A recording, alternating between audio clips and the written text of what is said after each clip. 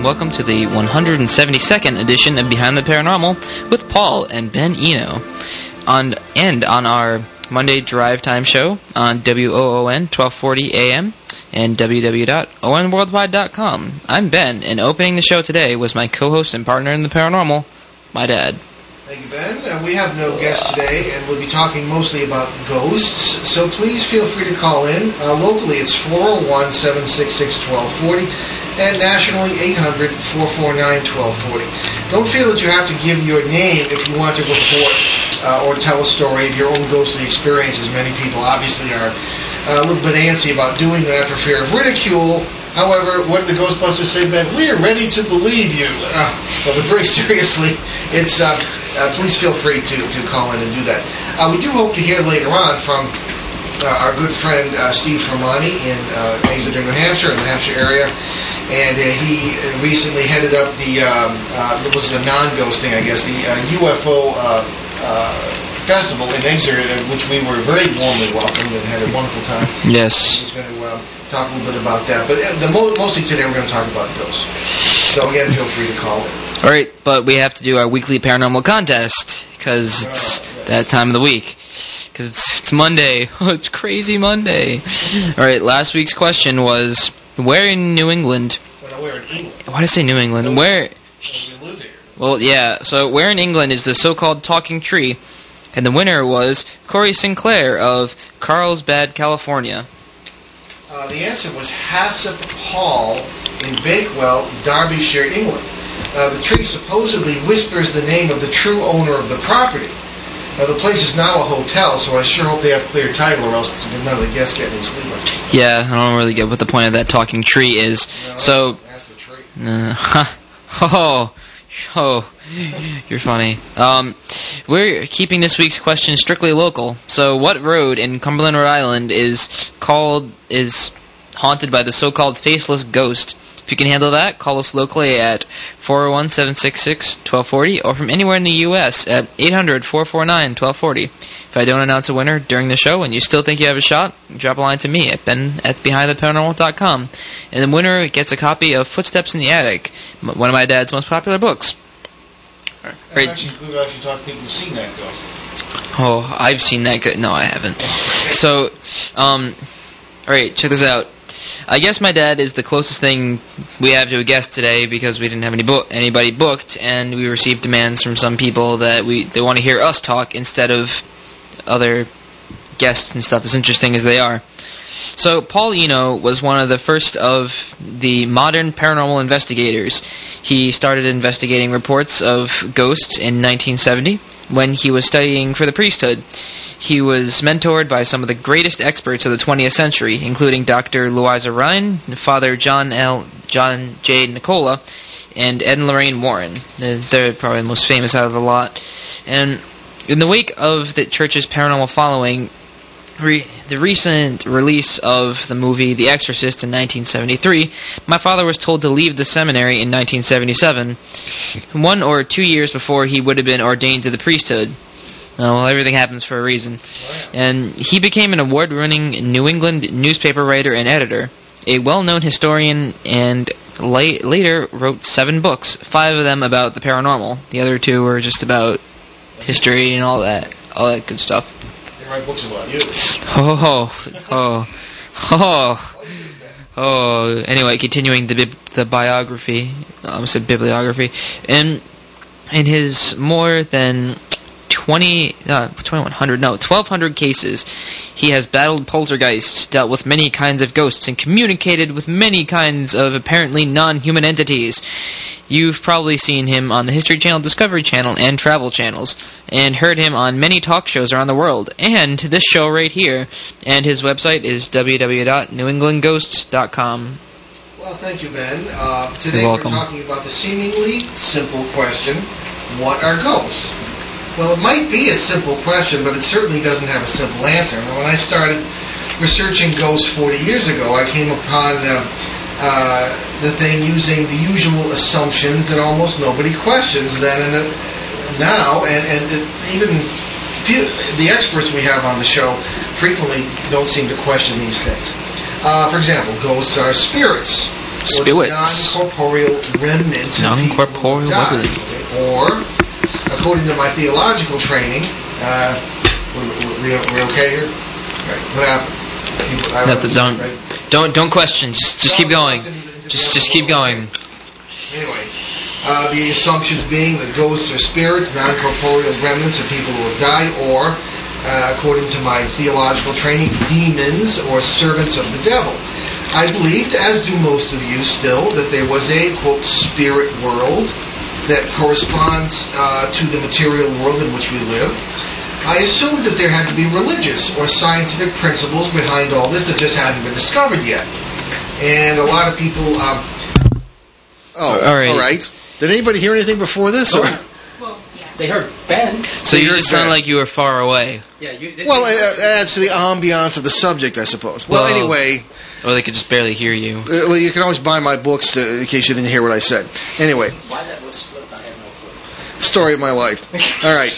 But from my very first on-site investigation, which was the famous Village of Voices affair in Pomfret, Connecticut in 1971 and 1972, I became both amazed and confused at what I was experiencing. Because I was, as I say, applying these old assumptions that ghosts are spirits of the dead and all this stuff that people don't even question. By 1978, and the famous York, Maine haunter case, all these cases we've talked about on the show, that was a case in which one person was both a living student and a ghost haunting a house at the same time. I realized that none of what I believed was good enough, and there was a lot more to this than the campfire ghost storytellers would have you believe, or would even know themselves. So. Oh yes. So, what started you off on the theories and methods that you use today? Okay. Well, actually, we have to kind of go back to the very beginning, and I don't mean 1971. There's a common question people receive, and that's, where were you born? And when were you born? And people usually reply quite untruthfully that they were born in such and such a place in this or that year. In fact, you were born out of eternal blackness some 17 billion years ago in an unimaginable blast of light, the primal explosion that hurled a storm of matter and antimatter in directions that hadn't even existed until that time. This is what astronomers call the Big Bang. And there's some controversy now about this Big Bang, but generally I think it's to this first split second of creation that you have to look to begin to understand what ghosts are. Sounds like a strange way to approach it, but I think that's true. And that's because matter and antimatter weren't all that were created at the creation. Space and time also seem to have had their origins in that instant in what physicists call, and this is again starting to get controversial again, they call it a space-time foam. Funny kind of metaphor, but if you picture in your bathtub, say, or in your sink, little bubbles in there when you're doing your dishes or taking a bath or something, what do the bubbles do? They move around each other, they blend at certain points, sometimes they merge, at other times they pop. These are analogous to the worlds that are apparently all around us at all times. This is what the math said. This is the wonderful fringe science, circus science, if you want to call it, of quantum mechanics, where time means absolutely nothing and things take place before the things that cause them, and all this business. So anyway, I think we have to look back at that as our clue as to what ghosts may be. Other worlds. And that is what came to mind when I started doing these really strange cases. Because, a lot of people today will, and I want to get to Ben here in a minute because Ben had an interesting experience yesterday on an investigation. Oh, yeah. A lot of people just, again, assume that these are, okay, we're here, and there's a veil of some kind, and some kind of spirit world. But I think it's far deeper than that. You look to this space-time foam, and you have many other sides, as it were. Many worlds. And I don't think anyone is dead in any of them. Well, in some of them, I suppose, yeah. But I mean in the sense that people say, well, so-and-so died. So therefore, there's his spirit. You can contact. Well, I think that's baloney. And looking back to some of my early cases, such as the so-called Village of Voices case in Pomfret, Connecticut, they called it that because people would go in there and hear the voices of the people who'd lived there 200 years before, presumably. We went in. I was a 17 or 18-year-old seminary student, and we had a group of seminary students and also a photographic expert. Went in and several times over the period 1971-72, and we could hear farm implements. We could hear dogs, cows, people talking, mothers calling their children playing along a brook, but we couldn't see anything. We couldn't see it. There was one time. Matter of fact, I opened my book, Turning Home: God, Ghosts, and Human Destiny, which I wrote in 2006, with this story of the ox cart driver coming down a path in this now overgrown area that had been this village, and hearing the hoofbeats and the wooden wheels, hearing the guy yelling "Hyah!" and the crack of a whip, and could not, about 20 feet away or so, couldn't see anything. Now I hope to get back there because I've done this kind of thing before. And I think I know who this guy might be. I think his name is Randall, because the Randalls and the people who gloried in the name of Higginbottom, it's a good old Welsh name, were the first people who lived in this village around the time of the American Revolution. And the thing lasted about 100 years until either the ground gave out or there was a disease that wiped out most of the people and they moved away. But in any case, I think this guy's name might be Randall. The next time I'm over there and I hear this, I'm going to yell, "Hey, Mr. Randall!" And I've actually done things like this. Sometimes they hear you. And what do they think? They think that you are ghosts. Because on their side of this boundary of these worlds, this other side of the membrane of the bubble, if you will, in our space-time foam metaphor, they're living their normal, physical, everyday lives. They may have been dead here for hundreds of years, even thousands, but life's going on just as it would normally over there, and in a million other worlds. So when you look at it, you can't die. It's impossible in the multiverse, in this whole reality, because somewhere or somewhen, it's all you, physical, body, everything. I don't even think your body can die. You go to funerals, I mean, that's the only evidence I've seen of that, but the leaf falls off the tree, well, so what? There are a million others still there, and still the same tree, the same life, the same force, the same energy, the same you. And there you have it. That is what a ghost is, I believe, as far as it goes. So, Mr. Randall, I'm going to talk to you next time I come over there to Pomfret. And this is why I don't believe in this. There's a common conception, and the funny thing was that in the early 70s, I was an early advocate of this theory, of the residual haunting. Well, this is some kind of recording on the environment of something awful that happened, or someone who went through something terrible at this site and sort of got absorbed into the environment. Well, I suppose that's possible, but I began to doubt that when I went into cases for a number of years and began to change them. For example, there was a house in New Hampshire, and there was a sound that sounded the same all the time, someone walking, and something like a ball dropping or bouncing at the same time. It was a kid, with some other parallel world walking through, just bouncing his ball or basketball or whatever, or somebody in the future, because a lot of these worlds were to us would be the future. And I was able to talk to this kid, and he stopped, and he was absolutely terrified. I couldn't see him, but he thought I was a ghost.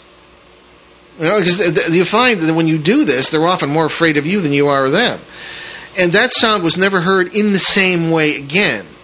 So this so-called recording was changed because it wasn't a recording, apparently. It was an actual event going on in a parallel world, and the ducks happened to be lined up, the proper energies, whatever, electromagnetic fields, so that we could hear it. Simple as that. I don't know if you call that simple, but to me it is. All right. Now I want to stop here for a moment and just go to Ben, who has not had a chance to say anything. Huh?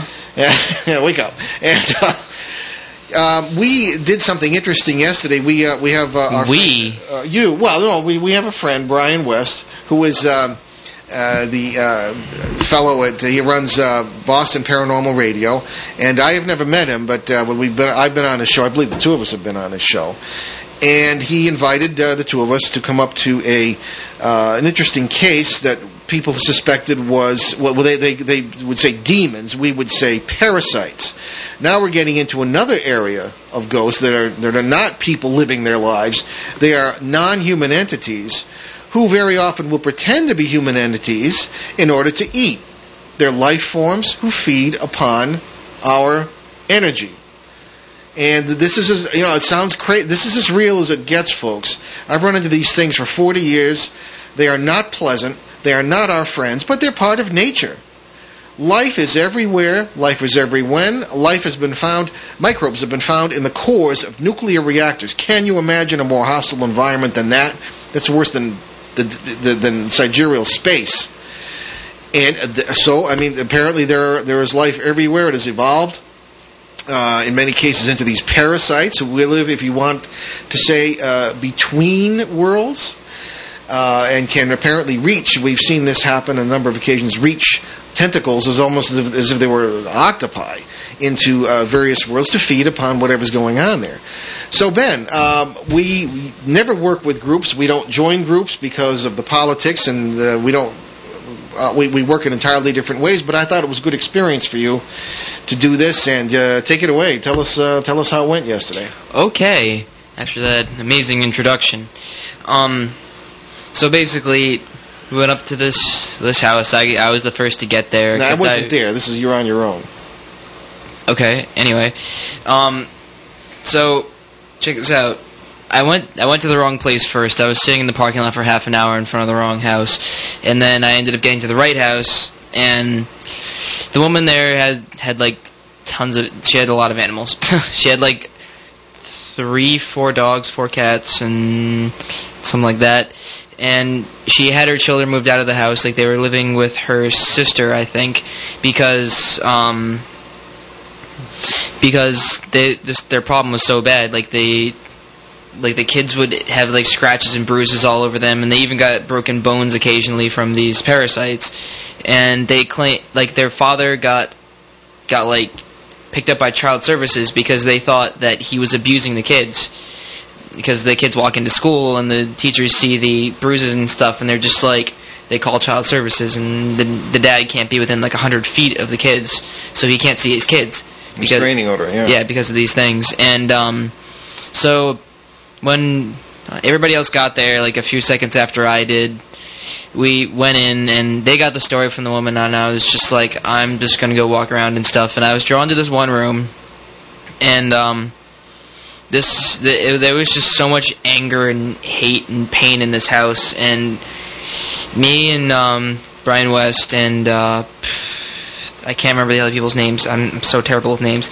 I'm pretty sure it was Christy and Sharon, I think. I don't know. I know you don't know, but I know. No, right. Kind of. And they were, like, Christy, I think was her name.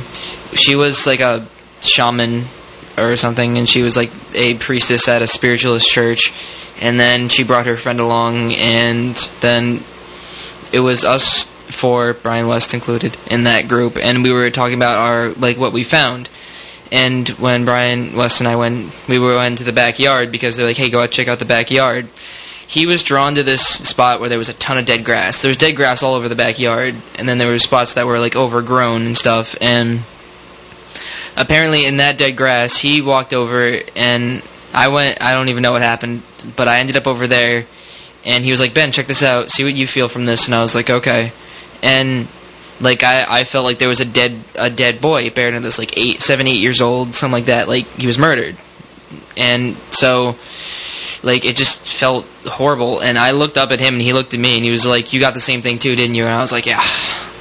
And then we conversed, like all of us conversed later on, and then we came to the conclusion that this place used to be like a foster home. Like they used to take in like kids off the street, and nobody would care because this was like back in like 1918, so they didn't keep track of these kids. So they could just say, oh, these kids went up and left, but like they were abused and like murdered and stuff, buried in the backyard. Animals were abused, buried in the backyard. Yeah. Yeah. And it was horrible. It was like really sad and like painful. So we developed a plan of attack, and I brought a ton of sage with me. The shaman woman brought a ton of sage with her. So we were going to seal the house and stuff like that and do a little prayer ceremony. So we went upstairs into the room where I initially talked to the entities, and they're like, yeah, we're going to mess with these people. We're going to tell them what they want to hear. We're going to tell them that we're dead people, and they're not going to believe you. And I was like, all right, yeah, whatever, man. And so I burned like a ton of sage, and then I don't remember what happened next. I barely remember anything that happened except everything went all white, and then everything just felt calm, and I heard a ton of children saying thank you. And it was probably the most beautiful experience of my life. Mm-hmm. And I will hold myself true to that, Scout's honor. That's beautiful. And so they're going to do a follow-up soon, I think within the next few weeks, to see how everything's going. But Brian West went back in, he's like, yeah, it feels much better up here now. It doesn't feel like as angry and death and stuff like that. Well, needless to say, I'm proud of my son, but I think that follow-up is the key word. Very often we just, groups go in and they'll even if they do it right, they don't follow up. There are cases we worked on for years. I'm thinking particularly of the one in Burrillville here in Rhode Island, which we've worked on for it's actually over 10 years. And the shamanic approach does seem to have solved that. And I don't want to go into details. We're hoping to have him on the show too, but he's a great mentor to Ben and a great friend of ours. He's a wicked good guy. So, is this how this group usually? We're talking about, I guess it's Northeast Paranormal? Something like that, yeah. Okay. I don't remember the name of the group, but we very often diss groups like that in this show, and that's not always fair. They're a nice group. Oh yeah, no, because very often we'll go out and meet them, or they'll ask us to come and talk to them, or they'll, and we have lots of them. Obviously, will listen to this show, and I've learned to respect many of the people who are out there doing what they do well. And as far as it goes, maybe they don't have the same approach that we do, but maybe we're wrong. We often refer to feral ghost hunters roaming in packs because there are plenty of jerks out there doing the same thing. Yeah. But again, I was really happy to have you go out there. You sure did some good, and I'm real proud of that. That's great. Thanks. You stand on some real strong legs there, and hopefully we'll start doing our TV show, and they'll stand you in good stead. Thank you, Father. Okay. Well, so there are other cases too that have illustrated how you can't. All I can think of is Bill Murray at the end of his TV show in Ghostbusters 2 says that's the problem with his case. Aliens, you just can't trust them. So we're very, very wary of anything we learn from or are told by any of these entities. And when we come back, I'll tell you about one or two cases that that really convinced me the hard way that was the case. And we will hopefully get a call from our friend Steve Fermani and any of you who would like to talk to us about this subject. Again, 766-1240 locally, 401-766-1240, and also 800-449-1240 anywhere in the country. And you are listening to Behind the Paranormal with Paul and Ben Eno, our Monday Drive Time edition on WOON 1240 AM and ONWorldwide.com in New England's beautiful Blackstone Valley. Now, I'd like to take just a moment to tell you about our friends over at American Beauty Sign Works. Oscar Hancock and his sons working on signs over there of all kinds, vehicle wrapping, and they do all our signage for us when Ben and I go on the road. They did a beautiful banner for us and stuff when we went, and a beautiful microphone flag when we went up to the Exeter UFO Festival 2 weeks ago. And that it was just people were just drawn to us. I think the signage had something to do with this. A lot of listeners came up and said hello. Really appreciated that. And other people who didn't know who we were who wanted to know. And they'll do signage of all kinds, vehicle wraps, banners. In fact, he wanted to wrap Ben's car. No. It's a very unusual looking car. Truck lettering, A-frames, magnets, business cards, envelopes, you name it. Lighted signs, channel signs. They handle a lot of the commercial signage around this area in northern Rhode Island, and it's beautiful stuff. And the vehicle wrapping, too, was a big thing. You see, all these beautiful photos of lovely farm scenes on dairy trucks and things like that. Chances are maybe Oscar did that. That's right. So check out American Beauty Sign Works, absignworks.com, and it's 345 Providence Street in Woonsocket, 401-767-2922. Also in Warwick, Rhode Island, 401-372-2790. Check them out. Also, people have asked where they can get my books. Question I appreciate. I've written a few. Where can we get your books? Yeah, thank you, Ben. That's a good question. You're welcome. You can get them online, of course, at Amazon.com, or any bookstore can order them.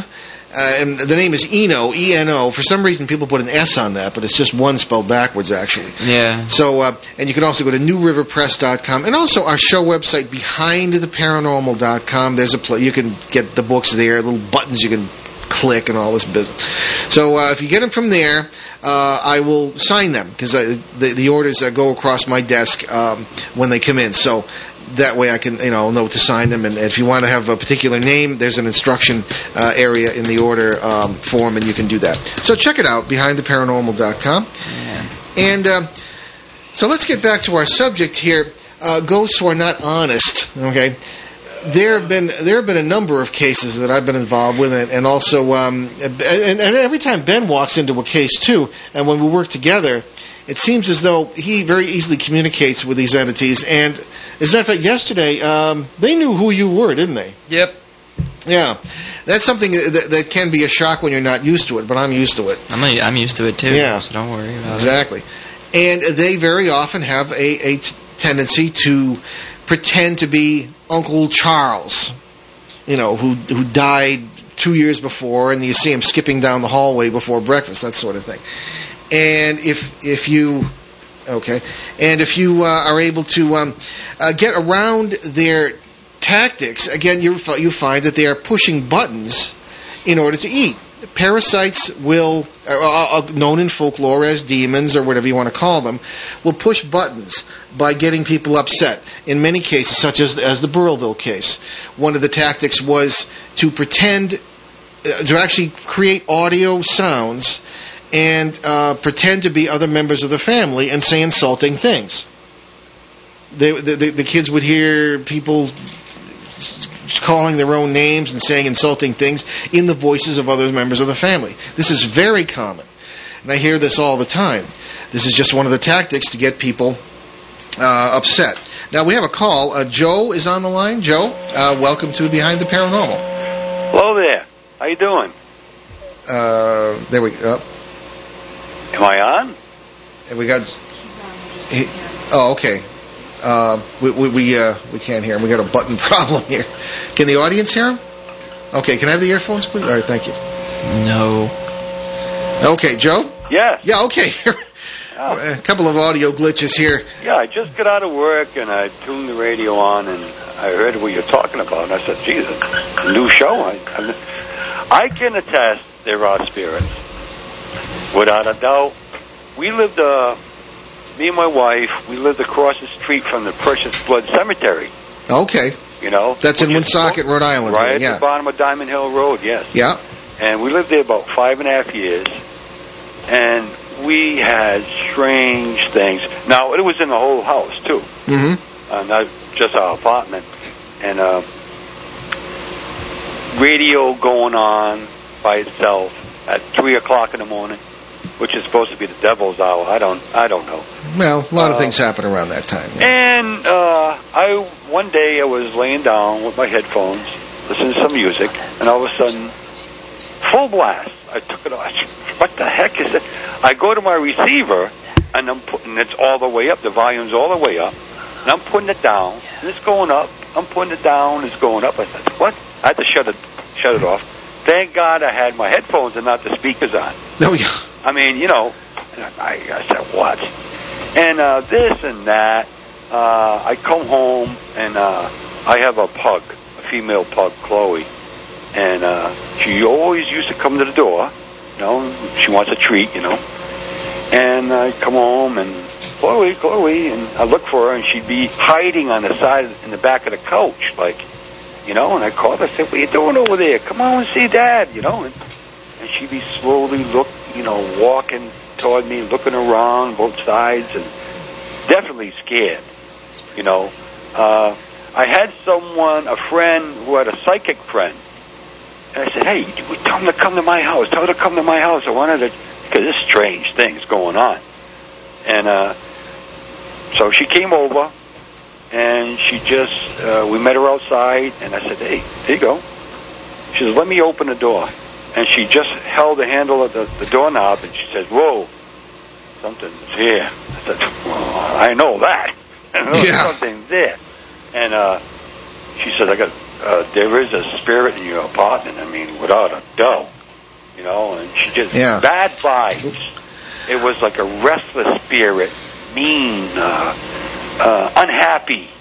I said, good, well, you know, me and my wife were looking at her, you know, and I said, well, check out, you know, walk around, and I said, she says, what room is that? That's our bedroom. She walked in, and she says, he's here. I said, he's here? He's here in your bedroom. I said, oh, great, you know. Yeah. Oh, great. Well, yeah, so, very common. A lot of strange things happen. Yeah. But the most unusual thing, and you know, every morning I used to go outside, have a cigarette with my cup of coffee, you know, and but there was one day, it was a Saturday afternoon, my wife took a basket of laundry. She's going to do some laundry downstairs in the cellar.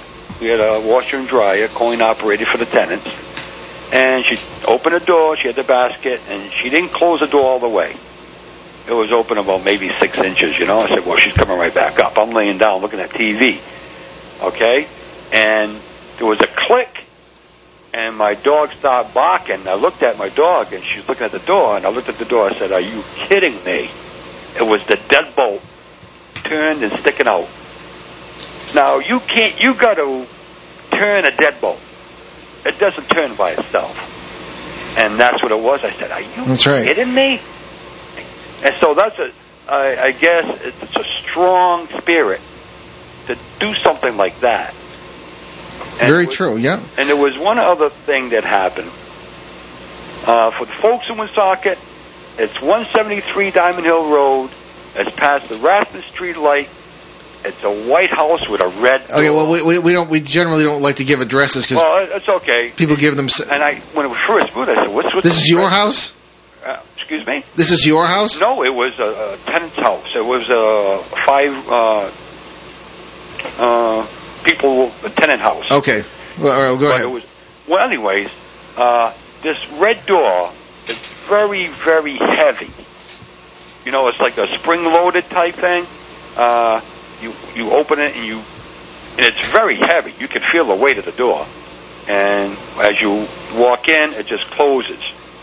Okay. There was a problem in the cellar with the boiler, and me and a neighbor upstairs, we went downstairs to check it out.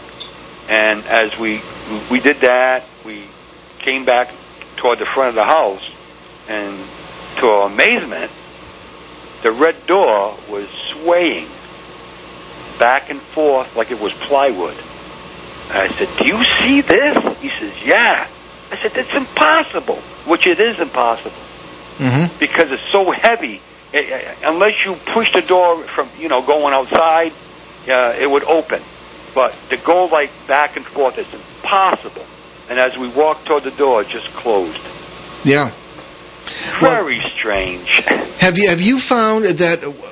Have you had experiences like this all your life, or you feel it's just the places you've lived? Oh, it's that apartment. That apartment. I see. Okay. Well, Joe, thank you for calling in. The stories are very interesting, and I do have a couple of thoughts on this. Okay. And one more thing. Yeah. There was some people that go to the cemetery at night, late at night, past 12 o'clock, and they're into that spirit thing, And I had gone over and I talked to the gentleman. He's with his wife, and we were walking, and his wife was taking photographs in back of us, and then she showed. I said, these round balls, like little round balls. I said, yeah, the orbs, as they call it. Yeah. What are those? Well, half the time they're dust or insects caught in the flash of the lights. Yeah. Well, but they are. Some of them are real. I've seen them with the naked eye. I've had them follow me. I've had them change colors. They were circular and they were small, medium, large. Mm-hmm. And I could see. I said, "What are those things?" No, I hear you. You know? Yeah. But very strange, though, huh? Very much so. Yeah, as I say, they wrote books about Precious Blood Cemetery. I guess it's the most haunted cemetery in the state of Rhode Island. I had a very interesting experience myself at Precious Blood Cemetery, photographically speaking, and this goes back some years. I was putting together a slideshow for one of my lectures, and I happened to, and I used slide film, and I was at the grave of Marie Rose Farron. Right. Whom I'm sure you know, Yes. And around here in Woonsocket, now this is an international show, so I don't expect everybody to know who she was, but just for, local folks know that she was a reputedly very holy young woman who had the stigmata of Christ, the wounds of Christ, reportedly on her body, and became quite a sensation in this area in the 1920s and 30s. And she's buried in this Precious Blood Cemetery, lovely flat stone, and there are always flowers, and her biography is on the stone. So I stopped to take a few pictures of this, and in a series of 5 photographs, the first one was just black. The second one was a little bit lighter. The third one looked like a light was coming from her stone. And I'm a military-trained photographer, and I've been a journalist for 30 years. I kind of look very seriously at how photography is, and I know when there's something weird or not. And the fourth photograph, the light was brighter. And the fifth photograph, it was almost on, but you can see a light coming from her stone, illuminating, as it were, the stones around her. And you could see, and you can compare it with the cloud formations in those photos with the normal photographs, and it's the same cloud, so you can see it's taken at the same time. Right. So this is a very interesting area in Woonsocket. Right. It's the whole Blackstone Valley is interesting, but there seems to be a lot of, and it's interesting that you pointed out, Joe, the electrical phenomena that accompanied your experience. We often see that because ghosts, quote unquote, are essentially electrical. The whole phenomena, electromagnetic fields and this business. And as I say, personally, I don't believe we're dealing with spirits, because otherwise, why are they wearing clothes? Why do you hear farm implements in the case of that Village of Voices thing I was talking about? I think we're dealing with people in parallel worlds, which is much more exciting, in my opinion. But in any case, maybe that's right, maybe that's wrong. Yeah. But thank you. We got another caller here, and about that film. Now you would tell someone it's probably the defective film. You know what I mean? Yeah. That's Joe, okay, Joe, we're kind of running out of time. Thank you, my friend. Okay, well, thank you very much. Great to call in again. It was great to talk to you. Okay, bye-bye. Okay, and we have Steve from New Hampshire. I guess we're going to switch gears here a little bit. Steve, we got Steve? Okay, I guess not. Oh, we do have Steve. How you doing, Steve? We do. Hey, Paul, how you doing? Good. Steve Fermani. Steve Fermani is the director of New England MUFON, the Mutual UFO Network. And what? No, I laugh if it wasn't Steve Fermani. It was some other guy named Steve who happened to be at the UFO festival that day. Well, there are coincidences. I know his very genial and friendly laugh. So that's Steve. So I hear Ben there too. Exactly. How you doing, Ben? Good, you? I was in mid-yawn, so I'm sorry. Yeah, Ben keeps our feet on the ground. So, Steve, we've been saying on the air what a wonderful time we had at the UFO Festival, how well organized it was, how great it was to meet many of our guests who were speakers there, including yourself, certainly, Stan Friedman and Phil Imbrogno, and of course, Peter Robbins as well. So, how did the festival go? Was it as successful as it looked? It was fantastic. Even with the threat of a hurricane, we did far beyond what our wildest dreams. It could have been even better without the threat of a hurricane, because that kept a lot of people from Oh, I know it. Yeah. We had Hurricane Earl sort of creeping up the coast the day before the event, which took place on September 4th, Saturday, September 4th, and we were a little concerned about whether we would be able to go or not. But I had a little rain, and Stan Friedman, driving down from New Brunswick, said he didn't run into any bad weather either. So it all worked out very well.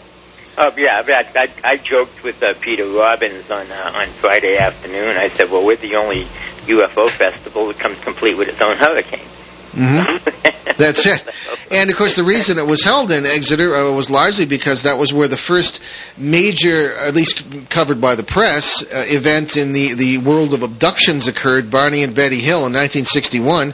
And can you tell us if that area, I hear it's always been active, UFO-wise? It has been active UFO-wise, and I think a part of it has to do with there is a connection between Pease Air Force Base and Roswell, New Mexico. Okay, all right. I never heard that. There was a squadron. I forgot the exact squadron name and number, but they used to transport different artifacts and things back and forth, from the East Coast to the out to New Mexico, and it's the same squadron that was involved in the Roswell case. I never realized that. Yeah, there is a connection between the two. Okay.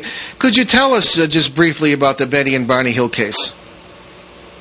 Well, Betty and Barney were traveling. They had gone on vacation up to Canada, and they were on their way back. They came to a spot in New Hampshire called Indian Head, and they noticed a bright light in the sky. Soon, the light turned into a disc-shaped craft, and they could actually see on the front of the craft a series of windows where they thought they could see beings inside the windows. They moved along down the road, and the next thing they knew, they were on this, they had turned off somewhere to the secluded road, and these beings were standing around them. They allegedly took them aboard the craft and did physical examinations, amongst a number of things. And the next thing they knew, they were back in their vehicle. They arrived home, but it was like a couple hours later than they were supposed to arrive home. And they had no actual memories of what had happened to them at the time. Mm-hmm. That's pretty much the story in a nutshell. Yeah. Well, I remember that. Yeah. Well, that's quite a thing, and I think one of the goals of the festival is to draw attention to that and to make Exeter really kind of the Eastern Roswell, huh? Well, that and the Norman Musciarello case, which happened back in the 1960s. Norman was a 19-year-old. He was hitchhiking. He was just ready to go into the Navy. He was going to be going to Vietnam during the Vietnam era, and he was hitchhiking, and he was buzzed by a UFO. But it actually came down so close that he dove onto the road. Really? To avoid the thing hitting him. He finally got into town, went to the police station, and one of the police officers went out to the area with him and witnessed the same craft. There were also two other police officers in separate locations that also observed the craft in the sky that night. Mm-hmm. There was one witness, but 3 police officers witnessed the same thing along with him. And that is basically what the incident at Exeter is about. It was a book written by a writer named John Fuller. Mm-hmm. Raymond Fowler from MUFON was was probably the head investigator on that case. Okay, and we often find in our work that various areas of the paranormal overlap, and of course we've started ghost cases and ended up with grays and UFOs and all this stuff, or sometimes both. So I think the processes are the same, and that's why we cover it all on this show. Steve, when is the next festival? Well, the next festival will be, we're hoping next year again. Yeah. I think we're going to take a couple months off, and I don't blame you. Start up after the first of the year and see if we can get things organized for next year. Very good. Well, you did a terrific job, and thanks for calling in. We'll be talking to you very soon. Well, thanks a lot. It was a pleasure to have you up there. Oh, well, thank you for the warm welcome. Yes, thank you. We'll have you up there again next year. Oh, well, we'll be there. Thank you. Okay. Take All care. right. Steve Fermani, everybody, from New England MUFON, the Mutual UFO Network, one of the organizers, certainly, of the great UFO Festival in Exeter, New Hampshire, September 4th. Check it out next year. Now, we have a very interesting email here from Caleb Tovar in Monterrey, Mexico, one of our listeners, and he's writing about something with some energy at work. I like to compliment him on his English, too. It's pretty good. Ben, it's a long one. Why don't we take the first section there? Okay. All right. Great. So, Mr. and Mr. Eno. Oh, all right. That's us. Yeah, that is us. Hello, I want to send you my congratulations for your magnificent radio show. I like that adjective. Yes. Yeah. I just knew about I knew about you a couple of weeks ago, and now I'm totally into the Enos. All right. That could be dangerous. Yeah, I don't know how I feel about that. Anyway, I have a question for you. I work on an art gallery at Monterrey, Mexico. It's located on a quite old house, about 120 years old, in downtown, and we have some situations with some quite heavy energy on one of the exhibit rooms. No big deal. Nothing big has happened. So, except that the ambiance or the vibe of that room gets heavy and dense. I can say that it's not a big deal because it's harmless, but prevents people from getting in or staying in the room. And as a art gallery, it reflects on money. It takes a long time to sell something exhibited in that room. That's just an example. Because people don't want to stay there. The rest of the place is a peaceful place with a lovely garden and fountains. So we can assume that whatever it is attached to that room only. My question is, do you know a way to clean the place? Or maybe an idea or a suggestion? Okay, well, to move toward an answer to that, I think we have to look at what is actually happening. And, of course, without actually being there, it's difficult to say. However, what you say, Caleb, what you describe is a very familiar scenario to us. Very often, we have found that it's not necessarily just one room. Sometimes there can be a very strong electromagnetic field coming up from the ground. And so what? Well, electromagnetic fields, and remember I was telling Joe, who called the ghosts are essentially electrical. And what I mean is that the boundaries between worlds are essentially electrical, and we believe we have actual photographs of these boundaries. People often see the very bright light. Often we have some photographs with this very bright light, and on one side there seems to be one room, and on another side seems to be another, taken with an ordinary camera, ordinary film, or digital. And there's no reason why this should have happened except that we caught the boundaries intersecting, which they sometimes do, and which I think is the ultimate cause of all things paranormal. So what's probably happening here, Caleb, is that there may be a very, very negative thing happening in some parallel world that's relatively nearby in a broad sense of the term, and you end up with feelings of dread or feelings of heaviness. You often have this when you visit a place.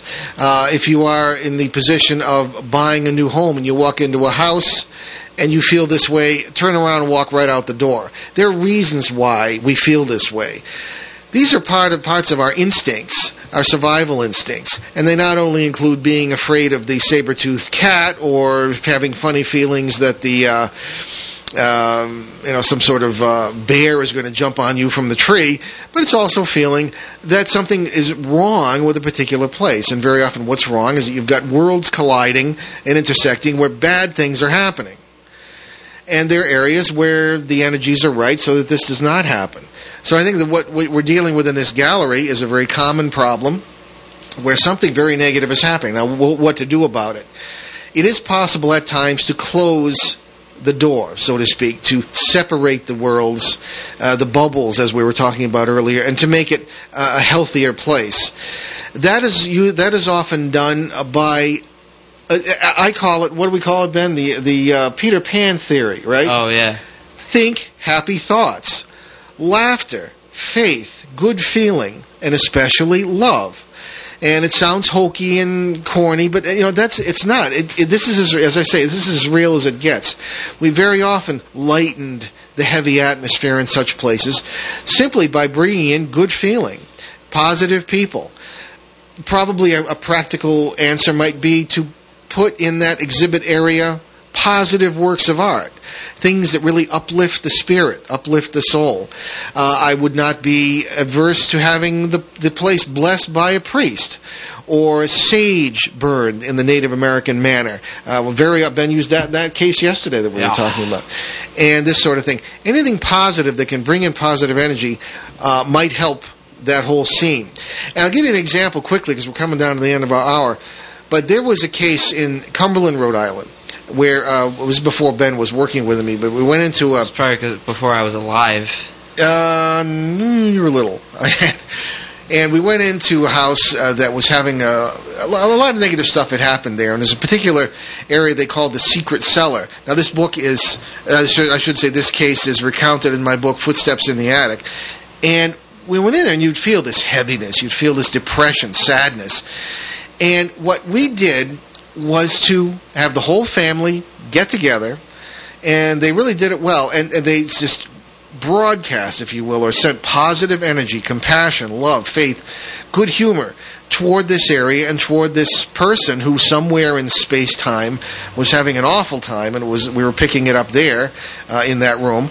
And it worked. I got a call several weeks later from the young girl in the house that this had been she'd had a dream that the young man, whose name apparently was Kevin, had been rocking her in a hammock out in the yard and had the most beautiful smile on his face.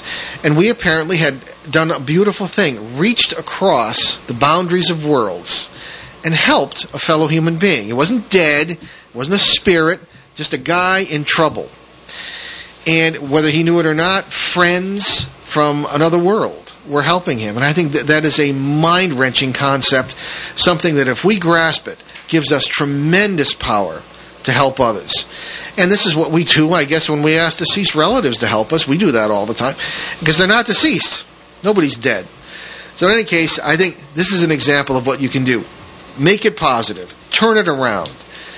Get people to do it together because then it's really, really powerful. So that's what I would say. All right, so we're coming down to the end of our hour here.